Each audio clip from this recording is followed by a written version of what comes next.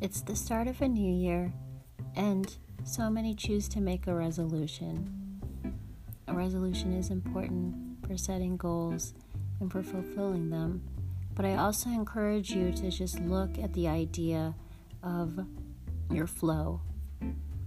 What did you take from 2020, and what do you want to bring into this year for your flow? You might have set some goals and expectations from yourself, and now you can embark on that journey.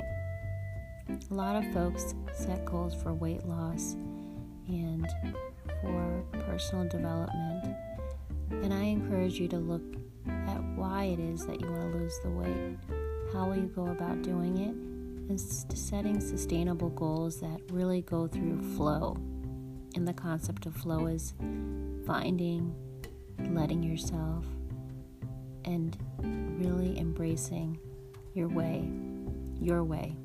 Not the way that's carved out by others, especially in the marketing campaigns or those that are trying to sell their product, but finding your flow.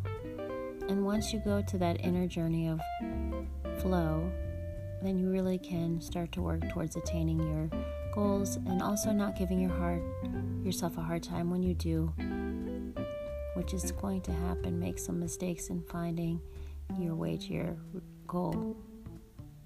I think we penalize ourselves. For instance, if you're trying to lose weight and don't follow your quote-unquote diet plan.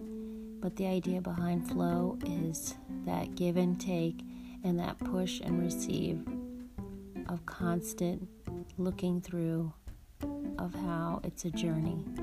Goal setting is a journey, finding your flow is a journey, and meeting and attaining the best yourself, you, and everything that you want, all your dreams, goals, and aspirations, is a journey.